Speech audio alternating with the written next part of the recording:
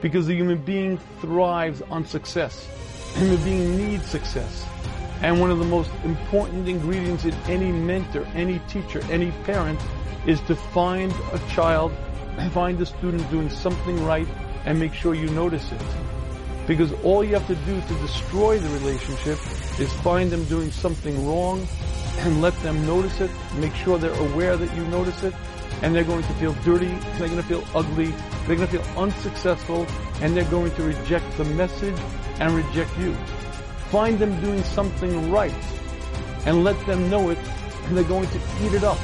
They're going to be hungry for it, they're going to accept the message, accept you, and then that's a teachable moment. But it's only when there's a sense of success within the human being, only when there's a sense of acceptance and approval, only then can a person accept, and only then can he grow.